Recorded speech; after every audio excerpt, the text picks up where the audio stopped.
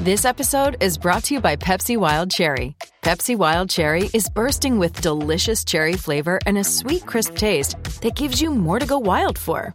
Getting wild may look different these days, but whether it's opting for a solo Friday binge watch or a big night out, everyone can indulge in their wild side with Pepsi Wild Cherry. Also available in Zero Sugar. So grab a Pepsi Wild Cherry and get wild. For over 20 years, Dr. James Maxwell and his team at Crestwood Dental have been providing quality care to patients of all ages. They offer a variety of services from cleanings to cosmetic dentistry and restorations with today's most advanced technology, including the most up-to-date lasers, digital x-rays, and impressions. They offer Invisalign and custom aligners with their 3D printer. Crestwood Dental accepts most insurance plans and a membership program for uninsured patients. Schedule today at 314-463-5655 or crestwooddental.com. This is the Last Minute Blues podcast with Jeff Burton, Donnie Fandango, and former Blues defenseman Jamie Rivers. It is the Last Minute Blues podcast. Donnie Fandango, Jeff Burton, Jamie Rivers. Gentlemen, happy post-Memorial Day weekend. It's good to see you. It's not nice to be here, but it's good to see you guys. It's okay. I'll take that as a con. I don't understand. Why is it not nice to Because, man, I still wish it was like a 4-day weekend or a 5-day weekend. Yeah, you know, but the even 3 if it was not that, enough. I'd want to be here with you, Donnie. Dude just wants to go home and do yard work. That's possible, which, by the way, is very fulfilling. I love it. Very fulfilling. Yeah. I did it on the weekend, too. Same here. Had a great time. So we went out of town this weekend. We went to Kansas City for a couple days. And yesterday we get home. We're getting everything out of the car. And I look in my yard. And we have got a mole or a Mole City? gopher or something. And, dude, all along the side of the house, just this huge Caddyshack-like divot. That's what I got. And too, so, man. like, we gotta. I mean, like, but it's threatening the beauty of my lawn. I gotta get this squared away, man. And I am an animal lover, but that son of a bitch is dead. Yeah, I've battled that with my house for a very, very long time. Mine, I think, is because you face the woods, right? Well, and also through doing the research, I've noticed. Design. But yeah, I've noticed by the research that the moles like the grubs, right? And the grubs for my yard are there because I have a bad slope in my front yard and it does not drain well enough. So if the ground stays wet, that brings the grubs, and then the grubs bring the moles. So do you have some water of some sort as an issue? I guess in this particular part of the lawn, and it's funny that you say that. Not funny, but like I have like a drainage issue there for sure. Check that out then. But God dang it! Yeah, it was the first thing I saw when I got home. I was so relaxed after the vacation. Though? I have yes, but she's 16 and only has one eye and doesn't see very much. Okay, mole hunting's it's an age thing, you know. But with your dogs, did they ever come into your backyard? Yeah, they do, but they've never, like Eloise, which would be the only one that would be a candidate to do anything, and she's just like, hey man, let's hang out. It's different at the Rivers house. We've got the two Akitas. Well, one, they feel like they should digest anything that's another animal. Right. Make, model, doesn't matter.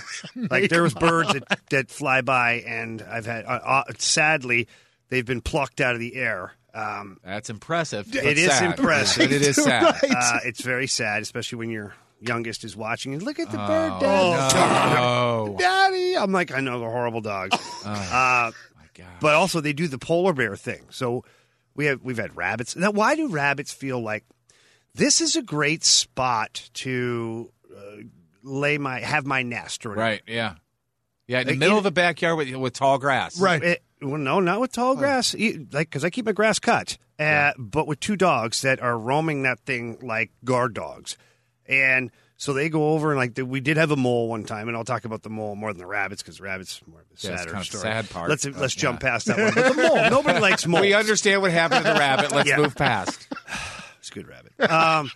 But the moles, let's isolate that. We did have a mole at one point. Our neighbor started it somehow, and he had all these traps all over his yard. It looked hilarious. But then all of a sudden, I noticed something in my yard. So the mole obviously was on to this guy. He's like, "Wow, I wouldn't mess with this." Rerouted himself, yeah. He rerouted himself into my yard, but he didn't anticipate two Akitas that believe they're polar bears. And what I mean by that is if you guys have ever seen the videos of polar bears when they go fishing. Oh, yeah. They jump up and they smash their two front paws through the ice, and then grab fish from wherever they're at. Well, Akitas will do that too. So they're jumping up like a stallion and then smashing their paws down into where the mole would be. And then the mole is just screwed, right? Because now they've got two of them. It's like watching raptors work. I'm not kidding you. One is like barking at one end, and the mole's like running feverishly right into the other one, who's sitting there waiting. What's your hourly charge on Yeah. this? Or do you I charge could. by the body? Right. Because I could use. Yeah, I could That's use what I'm saying. I'm thinking that too. We've had one that's been tearing up my backyard, both side yards, in the front yard, to the point where you got to put your lawnmower in 4-wheel drive. Right. Oh, so Jeff, yeah. This is crazy. $1,000 an hour. Couple of weeks ago, I was out on the back deck, and my oldest looked over and said, "Oh my gosh, there's the mole side yard." Like the mole had stuck its little head up and was looking around. I'm assuming flipping me off, because about Right. 8 feet away was one of those mole traps that could get him right in the skull. And about 6 feet away from that is the things that I put in the ground that give off this vibration and this noise every 30 seconds that's supposed to keep them away. It worked. Those worked for about a minute and a half. I don't think those They are were supposed to great. go in the ground. But I put the one part I in. love that. That's the way that you tried that. I would almost because as you were saying that, I was going, "That's not going to work." Dude. Oh, it totally worked for like a couple of weeks, and then one gets by, and then it's all over. So what'd it. you do? So I'm on the deck, and this thing sticks its head up, and I yelled, "Oh my gosh, there's the mole!" And Get my Julie was gun. inside in the kitchen, and she goes, "Grab a bag," and I was like, "Okay, I'll grab a bag." So I went into the gross pile of Walmart plastic bags. And when I came back out, she's standing next to it with a shovel in her hand, and it's one of those razorback shovels that. Yeah. And she just stands over it and takes about 7 whacks at the thing, and like you're at the fair, just Right. whap, and just destroyed the thing. And I was just going, "That's my big strong man." And Dude, Julie Burton, badass. oh yeah, for the win. I And love the wrong she, Burton. she goes, that is awesome. She goes, I go, "Did you get it?" And she goes, "Yeah, I think it was pregnant because its insides are all over the place." I said, "No, that's because you smashed it with the shovel. You gotta it's make sure. science. It can only smash so much, and then things have to break open." So here, Jeff, here's a broader question surrounding this incident, okay? Which I think we all know the answer to Okay, already, so- but go ahead. Was it the fact that she hit it 7 times? Was it the fact that she wanted to be sure to save your lawn, or was she making sure you saw what she could possibly do? Could be a little of each. Could be a little of each. Got to It's keep you on your very, very toes, man. possible. The fact that she made absolutely no emotion at all, that she stayed just flatlined the whole time. No That's sweat. cold, Her- man. That's her cold. BP didn't go up at all. It Yeah. was crazy. Yeah, she A was little bit of a laser- grin, the corner of her mouth. laser A little bit. focused. Okay. And but I'm the guy who came out there with got a you, plastic Julie. bag. I'm walking to the trash can with my arms extended, like, oh, Right. oh. She's over there licking the freaking, Yeah. shovel, saying, "Who else?" So Okay. she's, All right. she's Got more where that came She's from. my Akita. Jeff, I would make sure that she falls asleep first from now on. All right. So did you guys did you guys do anything cool over the weekend? Did you get some time away? What anything? Okay, so we didn't do much this weekend, and that was kind of by design because life is so chaotic with the 4 kids, and then I've got 2 of my kids have like significant others as far as boyfriend or girlfriend, and they're awesome. We love them like family, and they really are. They're incredible. So when we do something, we're talking like a dozen people. Sure. And it's like, holy moly. Yeah. Like, it's a serious undertaking. So what we decided to do, we get up Saturday, and Saturday was supposed to be crappy out. Well, and it wasn't. Yeah. And I was like, okay, I can't sit here and do nothing. Let's go for a hike. Let's do something. That's why I texted you, Jeff, about visiting your compound up at the lake. And obviously Jeff had, I think he'd gone back. Or we were back already. Yeah. Yeah, you're back already. Anyways, so we went to this place called Joel's Safari or something. Joel's Animal. So it's basically a farm where you can pet all sorts of different animals. There's llamas, there's camels, there's longhorn bull, name it. They have it there. Yeah. It was a friggin' riot. It was just in Wright City. And Not too far. Not too far, just a little bit of a drive. And we got everybody to buy in. Usually one of the kids is like, I don't want to do that. Right. I'm busy. Every one of the kids was like, okay, let's do this. The first time in I don't know how long, gentlemen, I drove to Wright City. Not 1 minute was the radio on. everybody was talking and laughing about different things from past experience. It was like That's really neat, Talk man. about like those moments where your heart smiles. Yeah. It was awesome. We got there. Everybody was involved. They got a cup full of, that's it. Big Joel's Safari. They got a cup full of food, and then Big Hoss, who's like 6'5", 240, this mountain of a child at 17. Him and Braden, my other son, are like terrified of like the llama and the ostrich. They're like, I don't want to feed him. Hey, he bites too hard. So it was an awesome day. We did that. Then we went out for a family lunch/dinner after that. And then everybody went their own ways. They had their own things. The kids wanted to go out. The boys had some little party they went to. They come stumbling home at like 3 a.m. I don't know why. I mean, they're not even of age to drink. But One of them may have turned an ankle. Yeah, you never know. You never know. Weird. Yeah, Allergic that's reaction the only to reason why they're something. walking weird. And then my other daughter did something. And then the youngest one hung out with us. The youngest one actually, oddly enough, watched a movie with my wife and I. And I was like, who are you? Boy. And it was, of course, we got to pick the movie. Yeah. So we picked The Conjuring, too. Oh, It was a feel-good movie. oh, God. What are you trying to do? You trying to torture the kid? No, but it was good. Yeah. Yeah. Man, admission's only $10. Spent a lot of time on her phone. I don't know why. Admission to this thing's only $10 for adults. Yeah, I'm telling you, Wow. it's a can't miss for a day trip for your family. You head out there. The people, first of all, are super awesome. They've got everything from the snakes, the crocodiles. They got a peacock that walks around all by itself and like shows you all its wonder. And you've got camels, you've got rams, you've got deer. You can get into the pen with a bunch of these different things, and it's pretty awesome. Like I grew up around like tons of animals and doing stuff like that. So for me to think something's awesome, just kind of have to wow me. Yeah. It wowed me. It was great. Man, that's fantastic. BigJoelSafari.com. Yeah, for there you go. information. There What you about go. you, JB? What'd you do? Just got together with the family a little bit here and there and just grilled a lot. You Yeah. know, just did a lot of grilling and a handful of drinking. Both daughters home or? No, just Abby and her dude, and then we'll see Casey this weekend and her dude. So it'll be fun. It's so weird to think that, man, I'm pretty close to Bendo being out of the house at some point in the next handful of years or whatever. And the idea of that, of your daughter being, gone doing her own life Yeah. while you're doing your own life is still something that kind of blows my mind. Yeah, I thought about this, and I don't know I guess I could do the math and figure out what age you guys became dads. But, man, the teen dads got it right. What? Think about this. If you can make it through being a teen I know dad. what he's saying, but I cannot believe he's actually saying it. Tell me I'm wrong. Tell me I'm wrong. Okay, but you could also go the other direction too, Jeff. And this is the one I tend to agree with more, is that the 30-year-old dads and moms, the 30 to 35, have it right too. Yeah, but that's if you're financially responsible, which I'm not. But what I'm saying is, you start pumping out kids at age 20, let's say, 18 years later, when that kid, 19 years later, let's say 20 years later, when that kid is 20, 21 years old, whatever, getting off of your dime, you're only 40 years old. You still got a lot of full paycheck ready.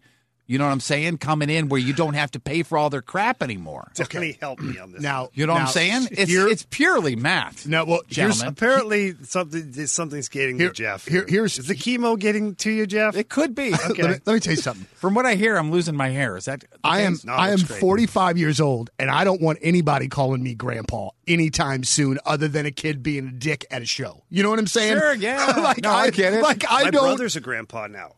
Oh, And how old is your brother though? He's 50. See, He's 50. And 50's still pretty. 50's still pretty good. But just think at 45. Okay, you're still Grandpa Donnie. I get that, but all of your kids are off your bills, man.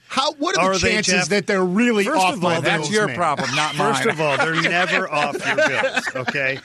That's why I've decided to push my kids the other direction, 30 to 35, because now you've had a chance to live your teen years, live your college. Post-college, you know that you're starting to make some money and all that. You party a little bit.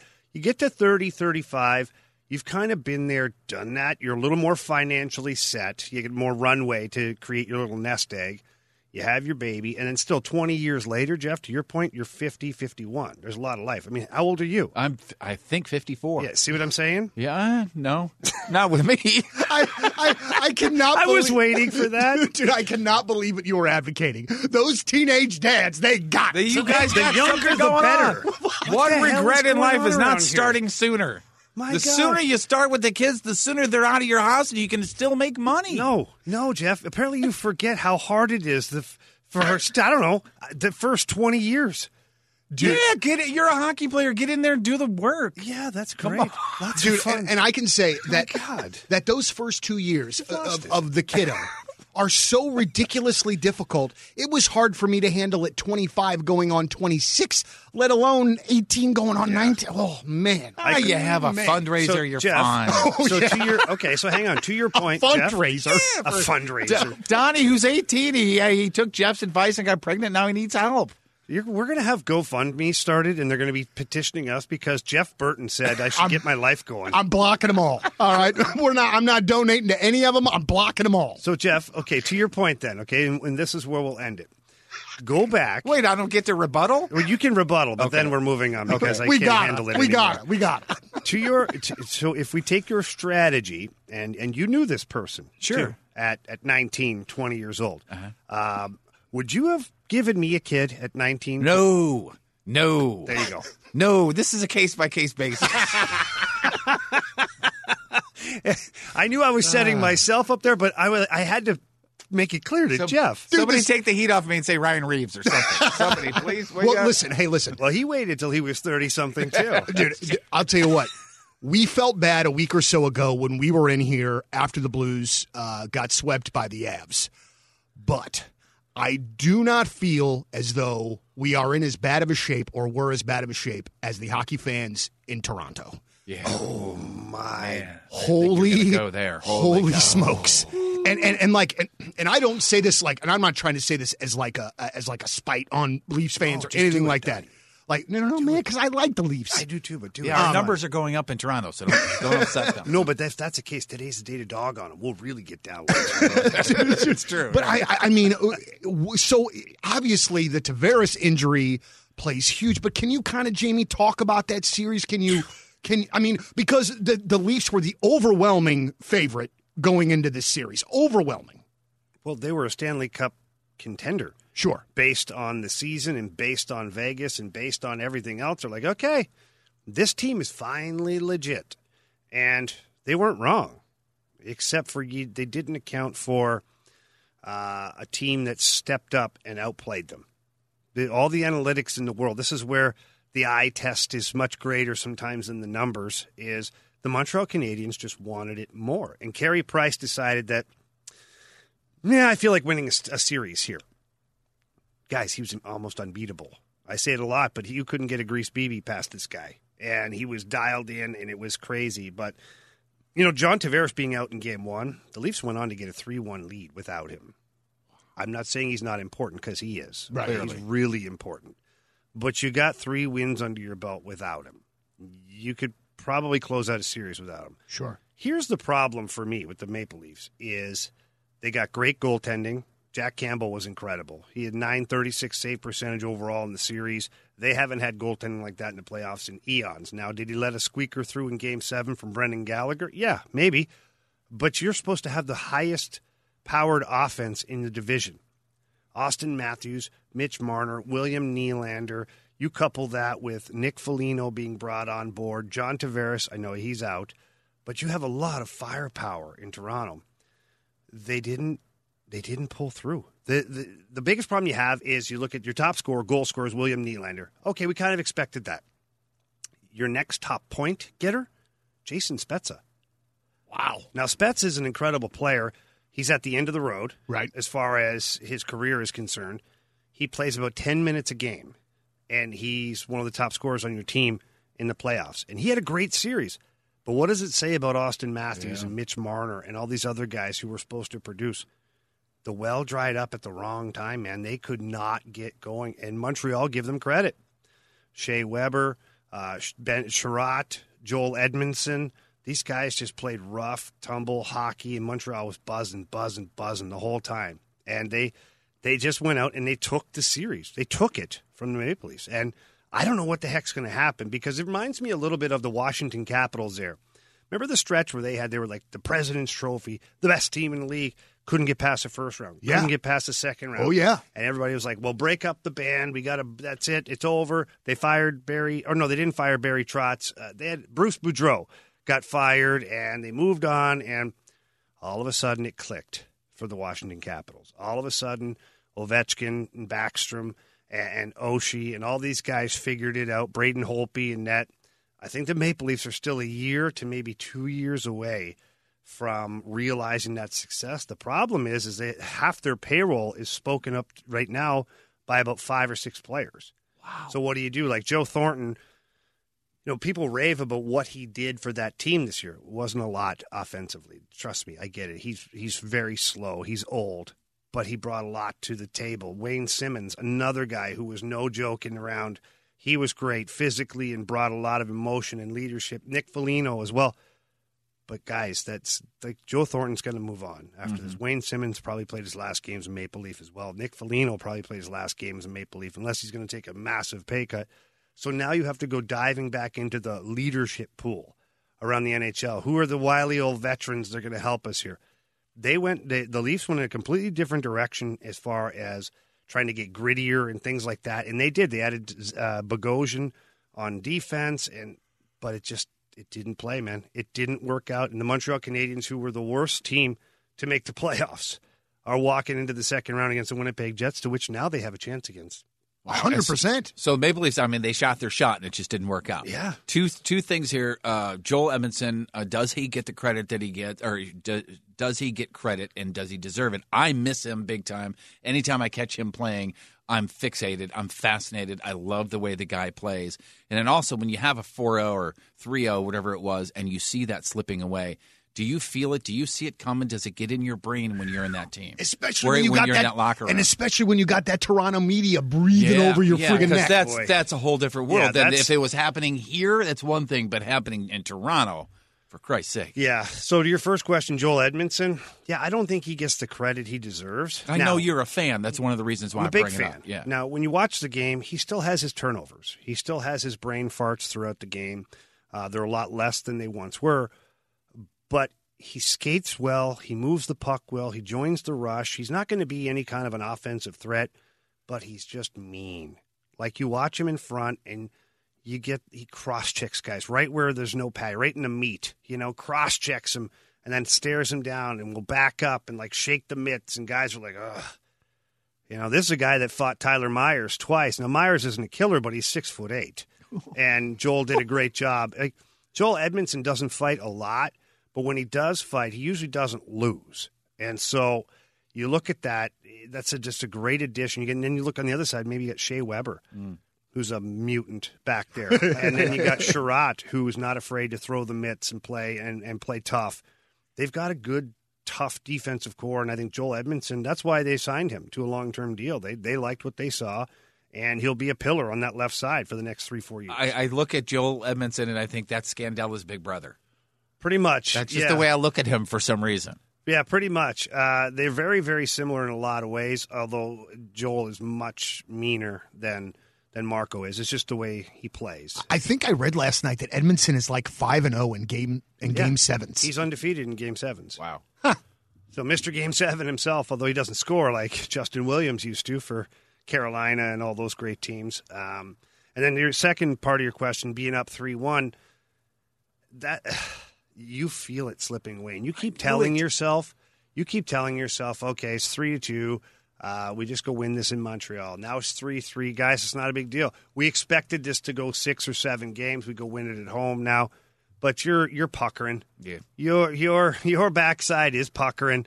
And I remember being on the other side of it, and you guys will remember this, was we played the Phoenix Coyotes in the late 90s. And Keith Tkachuk was there, Rick Tocchet, Jeremy Roenick, Craig Janney. They had a hell of a team. They got up on us 3-1. And we came back and won it in 7 games in double overtime. Pierre Turgeon scored a little deflection winner. But we could feel, just like you can feel it slipping away, you can feel it. You can feel yourself gaining momentum. And I remember that series, we're down 3-1. We're like, wait, let's get back to 3-2. And then let's get back to 3-3, which was here. Game 6 was here in St. Louis, and we went to overtime. And I'll never forget this. And I may have told this story before, and if some of our listeners probably have heard this before.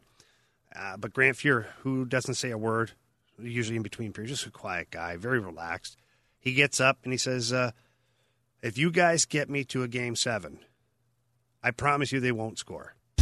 And so take it for what it's worth, right? At the time, you're like, okay, this guy's a 5-time Stanley Cup champion at this point, and he's a leader on your team.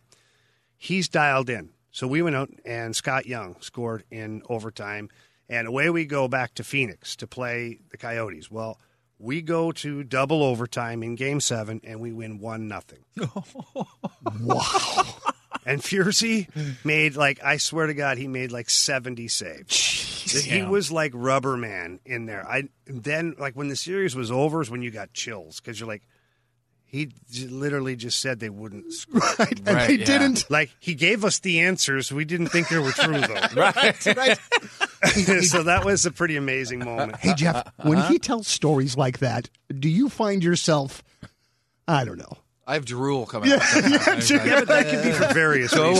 Go on. Dude, I just love him. I can feel myself getting locked in and resting my hand or my chin on my hands. So okay, real quick, back to Edmondson real quick. The circumstances in which that the Blues let him go was he a part of the Falk trade? Yes. Or he was a part of the Falk trade? So I see why that all happened. It just feels like maybe we let the wrong guy go. Yeah. But it's easier. I mean, it's way easier to say that 2 years after the fact, Sure. And then what would you have gotten for somebody else, right? Say maybe Carolina said the only way this deal works is if you throw in Edmondson, not player X or player Y at the time, So, look, Edmondson had a great run in St. Louis. He had a good and bad Stanley Cup run, meaning that him and Robert Bortuzzo seem to be interchangeable throughout the entire playoffs because they play a great game, so-so game, then they'd switch them. Great game, so-so game, and it was in and out, in and out, in and out. And so the Blues probably at that point were like, this is a guy that if you're looking to upgrade, you look over at Justin Falk, who is playing number 1 minutes over in Carolina. We saw it this year, basically what he can bring to the table. You look at that and you say, okay, Joel Edmondson and Dominic Bach, who we don't really know if he'll ever really play in the NHL. Okay, I'll take that deal. Sure. Now, it sucks because at the time when you made that deal, you still had Jay Bouwmeester. You still had Alex Pietrangelo. You still had some size back on your blue line, and things have changed a little bit since then. And so now Justin Falk, who became your number 1D because Parayko couldn't handle number 1 minutes, and I don't mean not good enough. His health-wise, he couldn't handle number 1 minutes. So now you look at that, it's changed everything. When you look at it, it changed the whole makeup of your core. Any idea yet? We haven't heard is Parayko going to get surgery this offseason? We don't know, do we? To my knowledge, he's not. Okay. Doug Armstrong publicly said that nobody was going to require surgery that he knew of. Now that if further tests down the road or this or that and the other, that could happen, but as of that day, he said that guys would heal and whatnot and not require surgery. I would really like to not feel guilty about thinking that I don't think we should bring Jaden Schwartz back. But that's where I am in my Blues fandom, because anytime I think about letting somebody go, I feel like a friggin' horrible person or whatever. Right. But I think where I am in this whole situation is if we can get Bozak, like you said a couple weeks ago, if we can get Bozak back, taking a haircut, I think that would be beneficial. Right. I just don't know. I don't know about the Jaden Schwartz coming back at this point, how much money he's going to want, how long. It feels like the injuries happen at least once a year, and then he goes to these long breaks without scoring, which I understand he's doing many other things that provide value. But if you're paying a guy $5 million a year to be a top 6 guy, don't you kind of have to be able to expect a certain amount of points? Well, yeah, you should. And I think that's the great debate on Jaden Schwartz. It's not what he brings to the team as far as an individual. Everybody loves this guy. I love him, the coaches, the players, the fans for the most part. I don't know of any fans who sit there and go, I can't stand Jaden Schwartz. Yeah, man. I mean, most people to a person are like, I just love the way he works. And he does. And he works hard. But you can find a guy who works hard like that for half the price. I'm just saying. Yeah. This is my business hat on. It's not my emotions. My emotions would be like, yeah, bring him back because I love Schwartzy. But you have to look at it. What does he contribute?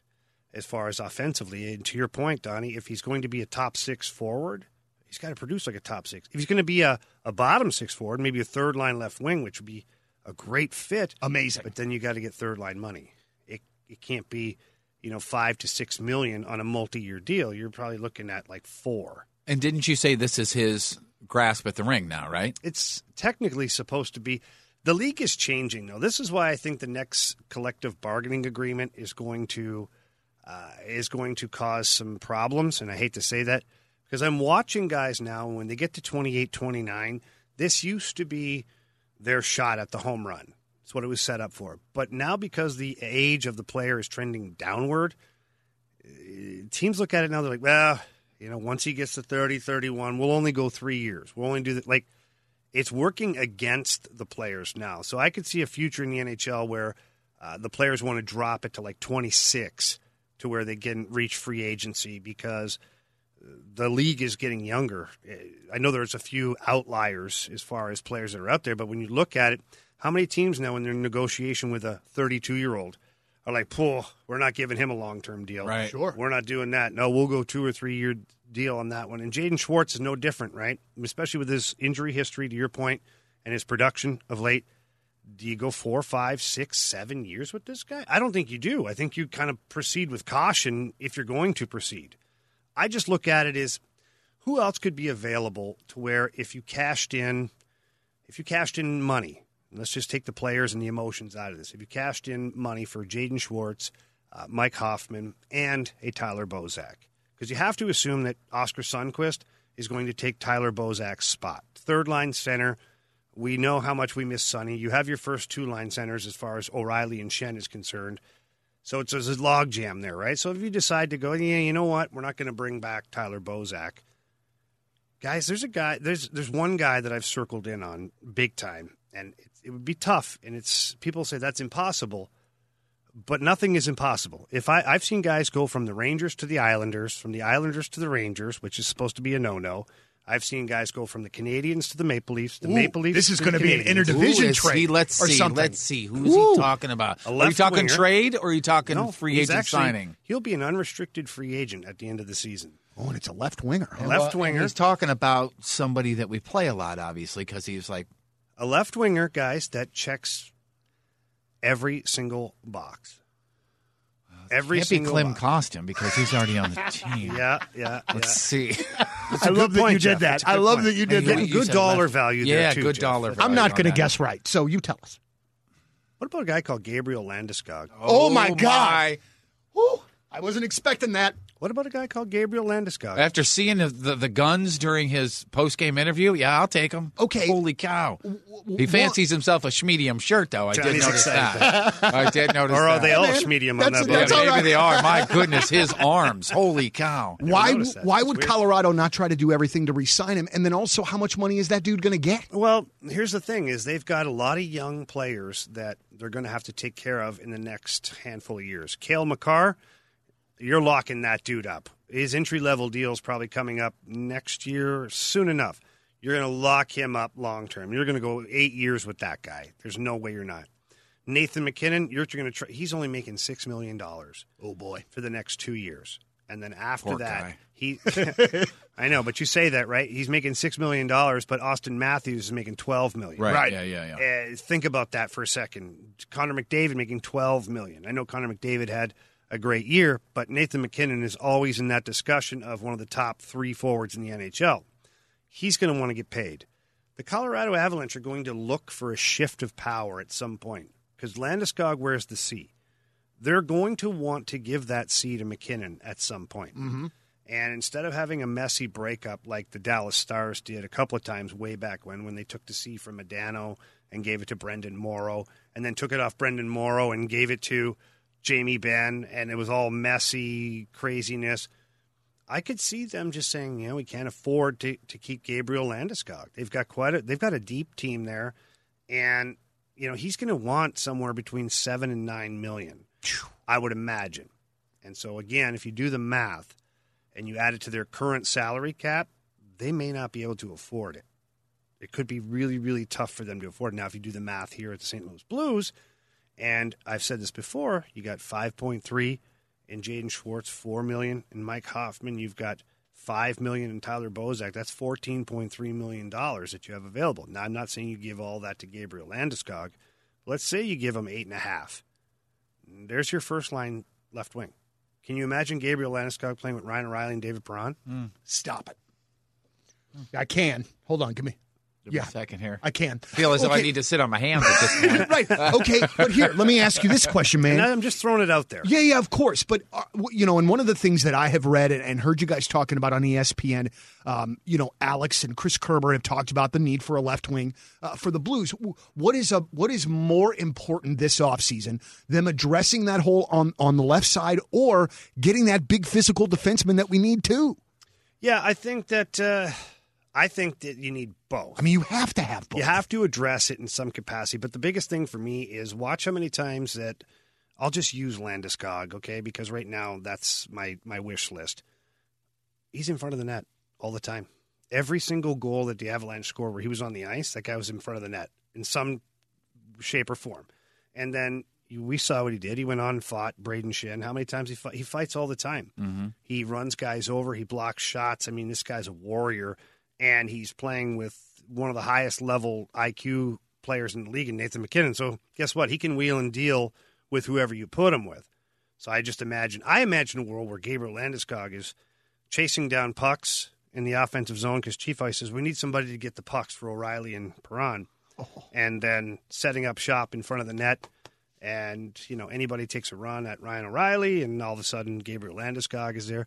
So I see a lot of positive things available there. Now, on defense, they'd have to go looking for somebody else, but that means, they're going to lose somebody in the Seattle expansion draft. So who that player is, I don't know. There's a lot of different talk going on right now. There's a lot of speculation of 91. There's a lot of speculation of, on the blue line, who they might let go. So you could have money available that you didn't think was there to go sign a relatively big name to play on your blue line.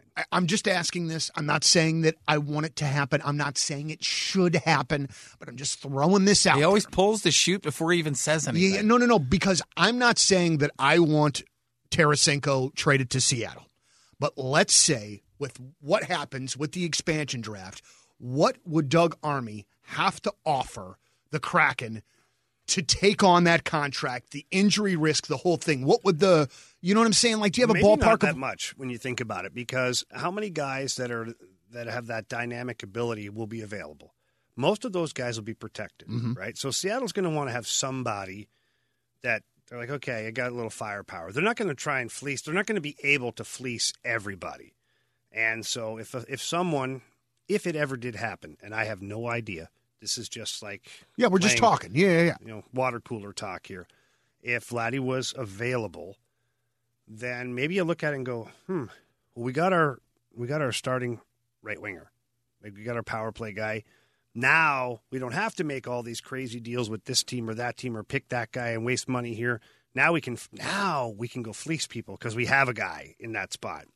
I think the Blues may have to sweeten the pot a little bit.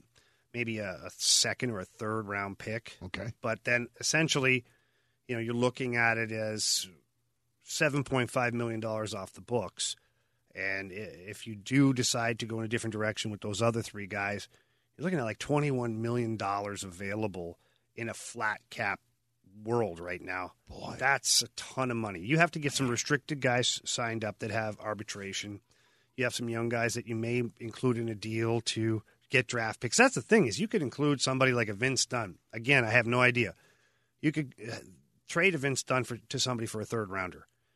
And then you take that third rounder and package it part of the thing. And now what you've done is you've basically traded, Vince Dunn for Vladimir Tarasenko at the end of the day, because that's the value you've gotten from it. So sure. There's ways to make it happen. I'd have to have a whole board in front of me and go through it. But there's a way to make it work. The biggest thing is, again, with a guy like Landeskog, is would he sign in St. Louis? And the reason I think he would is if Colorado can't afford him anymore, how many other teams are out there that are one player away from being competitive? There's not a lot, right? Like the Toronto Maple Leafs would be one that I'm sure would go, hey, Gabe, wow, would you look good on a line with Austin Matthews and Mitch Marner, which he would. but how much cap space will they have, right? Like, it's a different animal. And in St. Louis, he's seen this team play night in and night out, knows what they're all about. Maybe it's enticing to a guy like that. Maybe it's enticing to stick it back to the team that wouldn't give you the money. I don't know. I just look at it as interesting. There's other guys, too. There's other guys that'll be available. But for me, that's the top of the food chain, and it's fun to imagine things. Cool. Can you tell me why? Why would Vegas start Fleury Donnie, in game one? Donnie, I don't know why they would start Robin Lehner. I put it out on Twitter. I saw that. That's why I'm asking. Honestly, yeah. I'm like, I'm just perplexed as to why they would do that. And I didn't put it in my tweet because, well, one, you're limited to the amount of stuff you can say. And I just didn't want to go there because I didn't want bad juju on anybody on the team. But I'm thinking in my head, I'm like, is he basically conceding game one? That's what they were saying on the NHL Network. I thought to myself, if Pete DeBoer's going in here and he's saying, if we have to lose a game, let's make it game one. I'll play Robin Lehner. I'll get Marc-Andre Fleury some rest. We'll figure out what Colorado's doing. This is the easy way then, not that we would blame the goalie, but we just blame the circumstances and then come back in game two having because they didn't have time to prepare, right? They had 1 day between series. So a lot of times you're like operating on the fly. You're like, okay, last time we played them, they did this. We saw a little bit of St. Louis and what they did over here. Not sure. Let's go. And then that's your in-game scouting is what you're doing. I don't know why he would start him. He hadn't played a significant game in over a month. And the first goal, Rantanen, everybody can say, wow, what a backhand. It was, but it was outside the dots, and it went short side, beat him on the glove where he shouldn't have beat him, off the post and in. Robin Lehner's out there swatting flies. And again, Nathan MacKinnon, where he had his breakaway, which I know he's tough to stop. It's Nathan MacKinnon, but he comes in, he makes one little deke, and Leonard's hand goes way down towards the pad, and then MacKinnon doesn't even have to get it top shelf. He goes like mid-tier, and it goes in. So unfair to Robin Lehner, too, I think at the same time, because why would you throw that guy? You literally fed him to the wolves. Yeah. And so if I was him, I'd be pissed at multiple things. One, playing average to very average at best, and two, being plugged into that situation where you're just going to get throttled. So interesting decision from Pete DeBoer. I would imagine he comes back with Fleury tonight. I would imagine. I would think he'd get his lunch handed to him if he doesn't. He would, but, that game got out of hand quick, and, you got to try and stop that. I'll tell you what, that Ryan Reeves stuff aside. No, I want to talk about that. I'm saying just Ryan Reeves stuff. If that didn't happen, I sat there and went, and that was only game one. Holy cow, this Avs team is freaking amazing. They are, but they're going to have to be slowed down a little bit, right? So Vegas, again, they were walking into a juggernaut. One, they're going to play at high altitude with absolutely no time to adjust to it. They flew there the day before, if that, because of the way their series ended in the first round against Minnesota. So it's tough, and you're walking into a team that's well-rested. They know what they're doing. They have a pre-scout for whatever. It's a tough situation. The next game tonight will be different, I imagine. But I want to talk about Ryan Reeves. I want to talk about this NHL game that we say we love so much, okay? And Donnie, I thought about you the other day when this happened because you were very passionate and upset about Tom Wilson with Artemi Panarin. Sure. What Tom Wilson did was way worse than what Ryan Reeves did. And he got a $5,000 fine. The NHL, quite honestly, if you go back and you read through it, which I did, the NHL fined Wilson for the cross-check and the punch to the head of Buchnevich, who was on the ice. They actually didn't even discipline him at all for the Panarin situation. So if that's your measuring stick, Ryan Reeves goes to the front of the net. Premeditated? Yes. Did you see his player, Janmark? Graves? Late hit, blindside, crushes him, puts him out of the game. 7-1 game. What'd you think was going to happen? I'm just saying, what'd you think was going to happen, right? Ryan Reeves goes to the front of the net. Little bit of shove to the back of the head of Grubauer, of course. I mean, why wouldn't you? I would do that, too.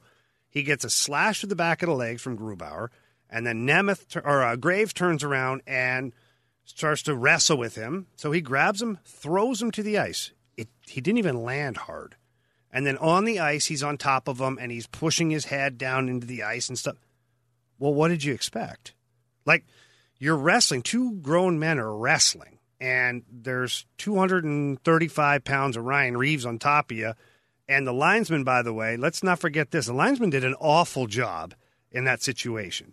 They literally jumped on top of both guys, laying on both guys. So now the weight was even greater on the pile. They're supposed to get in there and kind of get in between and tie up arms and that stuff. They didn't do it. They did a horrible job of eliminating anything that could happen. Again, this is the only problem that Ryan Reeves had, though, is he basically said, yeah, I did it on purpose. But what did he really do?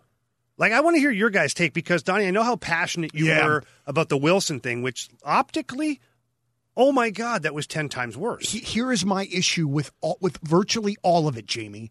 It is the haphazard way in which that it is officiated, I didn't mean to say officiated in game, as well as the fines and punishment after. To me, it does not seem even. It does not seem, it just seems different for almost every haphazard. Yeah, man. The consistency isn't there. That's right, man. And again, and I understand that I'm using this as a Blues example and as a homer, okay? But we had 3 guys, one guy twice out for extended periods of time due to absolutely cheap plays, and there was virtually nothing done about it, and that absolutely cost us in that series with Colorado. I don't know what it's going to take to be more consistent. I know that it's a tough game to ref. I get all of these things, but dude, there's got to be a better way. So here, let me ask you this then. Wouldn't you have liked the Blues to have a Ryan Reeves after that stuff happened to be out there and to be like, you're not going to do that? Like Mark Stone, we always talk about Mark Stone, the scumbag, right? Nothing was the ever... hypocrite, by the way, if you listen to his post-game comments. Okay. Nothing was ever done. Nothing was ever done. Nothing. So Ryan Reeves takes it upon himself because that's the type of player he is. One, by the way, have you noticed that Ryan Reeves, the fourth line, has started every game in the playoffs? It's not by accident. It's not by accident. They can do the job. And the first shift of last game, they had the McKinnon line in their own end for the entire shift. Wow. I don't say they match up every time, but what I'm saying is Ryan Reeves is a player now, okay? So the days of him just being a crawl over the boards and smash your face in, those are gone. Those are gone. So when I'm looking at it from the league standpoint, I go, okay, he's had X amount of shifts against the other team's first line. Means he can play. One of his teammates got hit, blindsided, put out of the game. Nothing done about it. So what do? We always talk about if the officials in the league won't police it, the players have to. Ryan Reeves doesn't even go, like, honestly, I thought he was going to come to the front of the net with the gloves off and just smash this guy and beat the wheels off of him. He didn't. He came to the front of the net, caused a commotion, wrestled the guy to the ice. They didn't even land hard. And then, did he shove his head into the ice? Did he try and, grab his face? Yeah. So what? You put my teammate out of the game. You're lucky I'm not doing worse. 100%. He put the guy who had a hat trick in Game 7 out of the game, maybe out of the series, maybe out of the playoffs for the rest of this year. And he didn't even drop his gloves. So I don't get the theory. Tom Wilson grabs a guy by the head, and I told you guys before, I was like, well, you know what? It happens, and what... Fine, it happens, but you can't now turn and give 2 games to Ryan Reeves for something that was half as bad as something you gave nothing to. Is it because of, and you alluded to this, that Ryan Reeves admitted he went out there looking for retribution? That's the number one reason they did it. And he admitted that he pulled the hair out of the guy's skull, too. He admitted at least those 2 things. Did he admit to pulling hair out of the skull? That's what the Athletic article said. Well, maybe his fingers got cut. That's very never possible. know, man. That's very Sometimes possible. long Who hair. knows? You got the sweat going still. and everything. After the whistles, him just pushing the guy's face into the ice, what? Knee on top of him. Well, you know what, Jeff? That guy shouldn't have blindsided his teammate. I understand that, but he did that in between the whistles. Correct. Ryan Reeves did not stop once the whistle and everybody said, hey, he kept going. Okay, but here's my issue with it, is when you watch the video, Graves was well aware that Ryan Reeves was coming to the front of the net. Sure. Oh, absolutely. He was well aware that they were going to do battle. He grabbed Ryan Reeves around the head, too. They both went out. He was, it wasn't blindsided. It wasn't from behind. It wasn't a surprise. He got outmatched as far as strength goes, so he ended up on the bottom, and then the referees handled it poorly from there. If I'm Ryan Reeves, I'm doing the same thing. I'm sending a message, and I'm probably screaming in that guy's face at the same time. This is what happens when you blindside my teammates. And here's the question, and I know we don't have the answer for it, but dudes, how does this get any better? Because Doug Armstrong made that statement in the playoffs. I don't want to say something now during the series because I don't want it to be viewed as gamesmanship, but it feels like there's a lot of people on different pages when it comes to this player discipline thing. And honestly, as a fan, just being honest, it's confusing for me. And I think that's why I get so pissed at the Tom Wilson thing, because it's all judged so differently. It's just very tough to take. And I think somebody is going to end up getting, for real deal, hurt badly. Not that none of these guys aren't hurt badly, but they're going to get to a point where maybe they can't ever come back. It feels like this is a very dangerous, precarious situation that the league has put the players in right now. If the league was going to protect the players, they should have suspended Graves too. They should have went back and said that hit is suspendable at the minimum, a fine. So now the players feel like, okay, maybe Revo didn't have to do that. They did nothing. So, again, I go back to, if you can't be protected, you have to protect yourself. And if that's the case, then Ryan Reeves is actually doing the right thing. And, yeah, the guy ended up with a bloody nose. I'm sorry. It happens. You're playing hockey. You play a rough style of hockey yourself, being Graves. He's not afraid to go after guys and do it. Look, we watched him the whole series against the Blues. Extra slew foot, elbow here, push to the back of the head, smacking a guy on the ground. Same stuff, except that he wasn't quite as tough or as strong as Ryan Reeves. So now he's on the back side of it, he's the one receiving it, and now it's a problem? And it could wind up being beneficial possibly to Vegas, because from what I read, the dude who will probably replace Ryan Reeves, and I don't have names and numbers and all that stuff, actually has better point totals than Reeves. Well, yeah, I'm sure that most guys do. But is also the same style player, too. But I'll have to see who they put in the lineup. It was a rookie of some sort. I'm sorry I don't know his name, but he did well, but they said they didn't start him because he's a rookie. Okay. I'll take a look at who it is. I haven't really dove into that. So it could turn out to benefit Could be Vegas. Fine. Although I can't imagine not having Ryan Reeves out there benefiting somebody in the playoffs. I would have if I'm the league, honestly, I would not have suspended Ryan Reeves for the simple fact that going back to tonight's game, that would be a much calmer game. And let me explain, because you have Graves that made the hit and put a guy out. Ryan Reeves got his pound of flesh. Everything usually settles at that point. Everything usually settles. Look at the Washington game. It was crazy against the Rangers after that for the first period. And then what happened? A game. It settled. Yeah.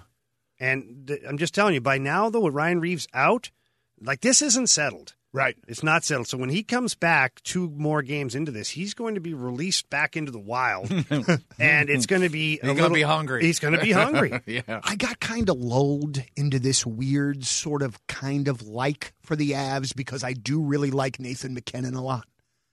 I'm glad that that's gone. I freaking hate that team, and I want Vegas to kick their freaking ass. I want them to come back and roll these guys. I've adopted Vegas for the rest of the playoffs for a couple of reasons. One, I like the way they play. I like their style of game. Yeah. 2, for Ryan Reeves, and 3 for Alex Pietrangelo. Yeah. Would love to see those guys get, Petro another cup, Revo get one. And if it's not going to be them, I want it to be the Tampa Bay Lightning. Would love to see the big rig get his trifecta. And just watching him play. I want him to get 3 just to see what the Car Shield commercial is going to be next year. That's a great I cannot imagine. Or his speech at the parade. Oh, my hometown hero, year 1. Back-to-back baby, year 2. One can only imagine. The turkey. Yeah. Gobble, gobble. Dude, that guy is already a legend in our town. Yeah. A 3rd Stanley Cup, they're building statues. Also, if Landeskog wins, too. then we have another Stanley Cup winner in the locker room next year, because you're guaranteeing he's going to be a Blues. Right. I think that's what he said almost. earlier, right? Pretty much guaranteed it. I'll give him a call. I'll do the tampering for you, Doug. Hey, boys, I got to get back on the radio. I have thoroughly enjoyed this hockey conversation. Too, look at old fancy pants over here. Got other things to do. Yeah, be on the radio for my job. Right. Last Minute Blues podcast. Jamie Rivers, Jeff Burton, Donnie Fandango. Thank you very much for listening, everybody. And also share the podcast with your friends, as always, when they're playing Let's Go Blues. The Last Minute Blues podcast. Hear more at 1057thepoint.com. To be your best every day, you need proven quality sleep every night. Science proves your best sleep is vital to your mental, emotional, and physical health. And that's where the Sleep Number bed comes in. And let me tell you, ever since I've had it, my sleep IQ score is just going higher and higher. And did you know 8 out of 10 couples say that one of them sleeps too hot or too cold? Science tells us regulating your sleep temperature leads to higher quality sleep. For many couples, temperature struggles are a real challenge. So here are some tips to help you both sleep just right. Look for beds designed with temperature benefits, such as the new Sleep Number Climate 360 smart bed that actively warms and cools each side so you both sleep blissfully comfortable. And now save 40% on the Sleep Number 360 Special Edition smart bed, plus special financing for a limited time. Only at Sleep Number stores or sleepnumber.com/podcast1. Sleep Number, the official sleep and wellness partner of the National Football League. Subject to credit approval, minimum monthly payments required. See sleepnumber.com for details.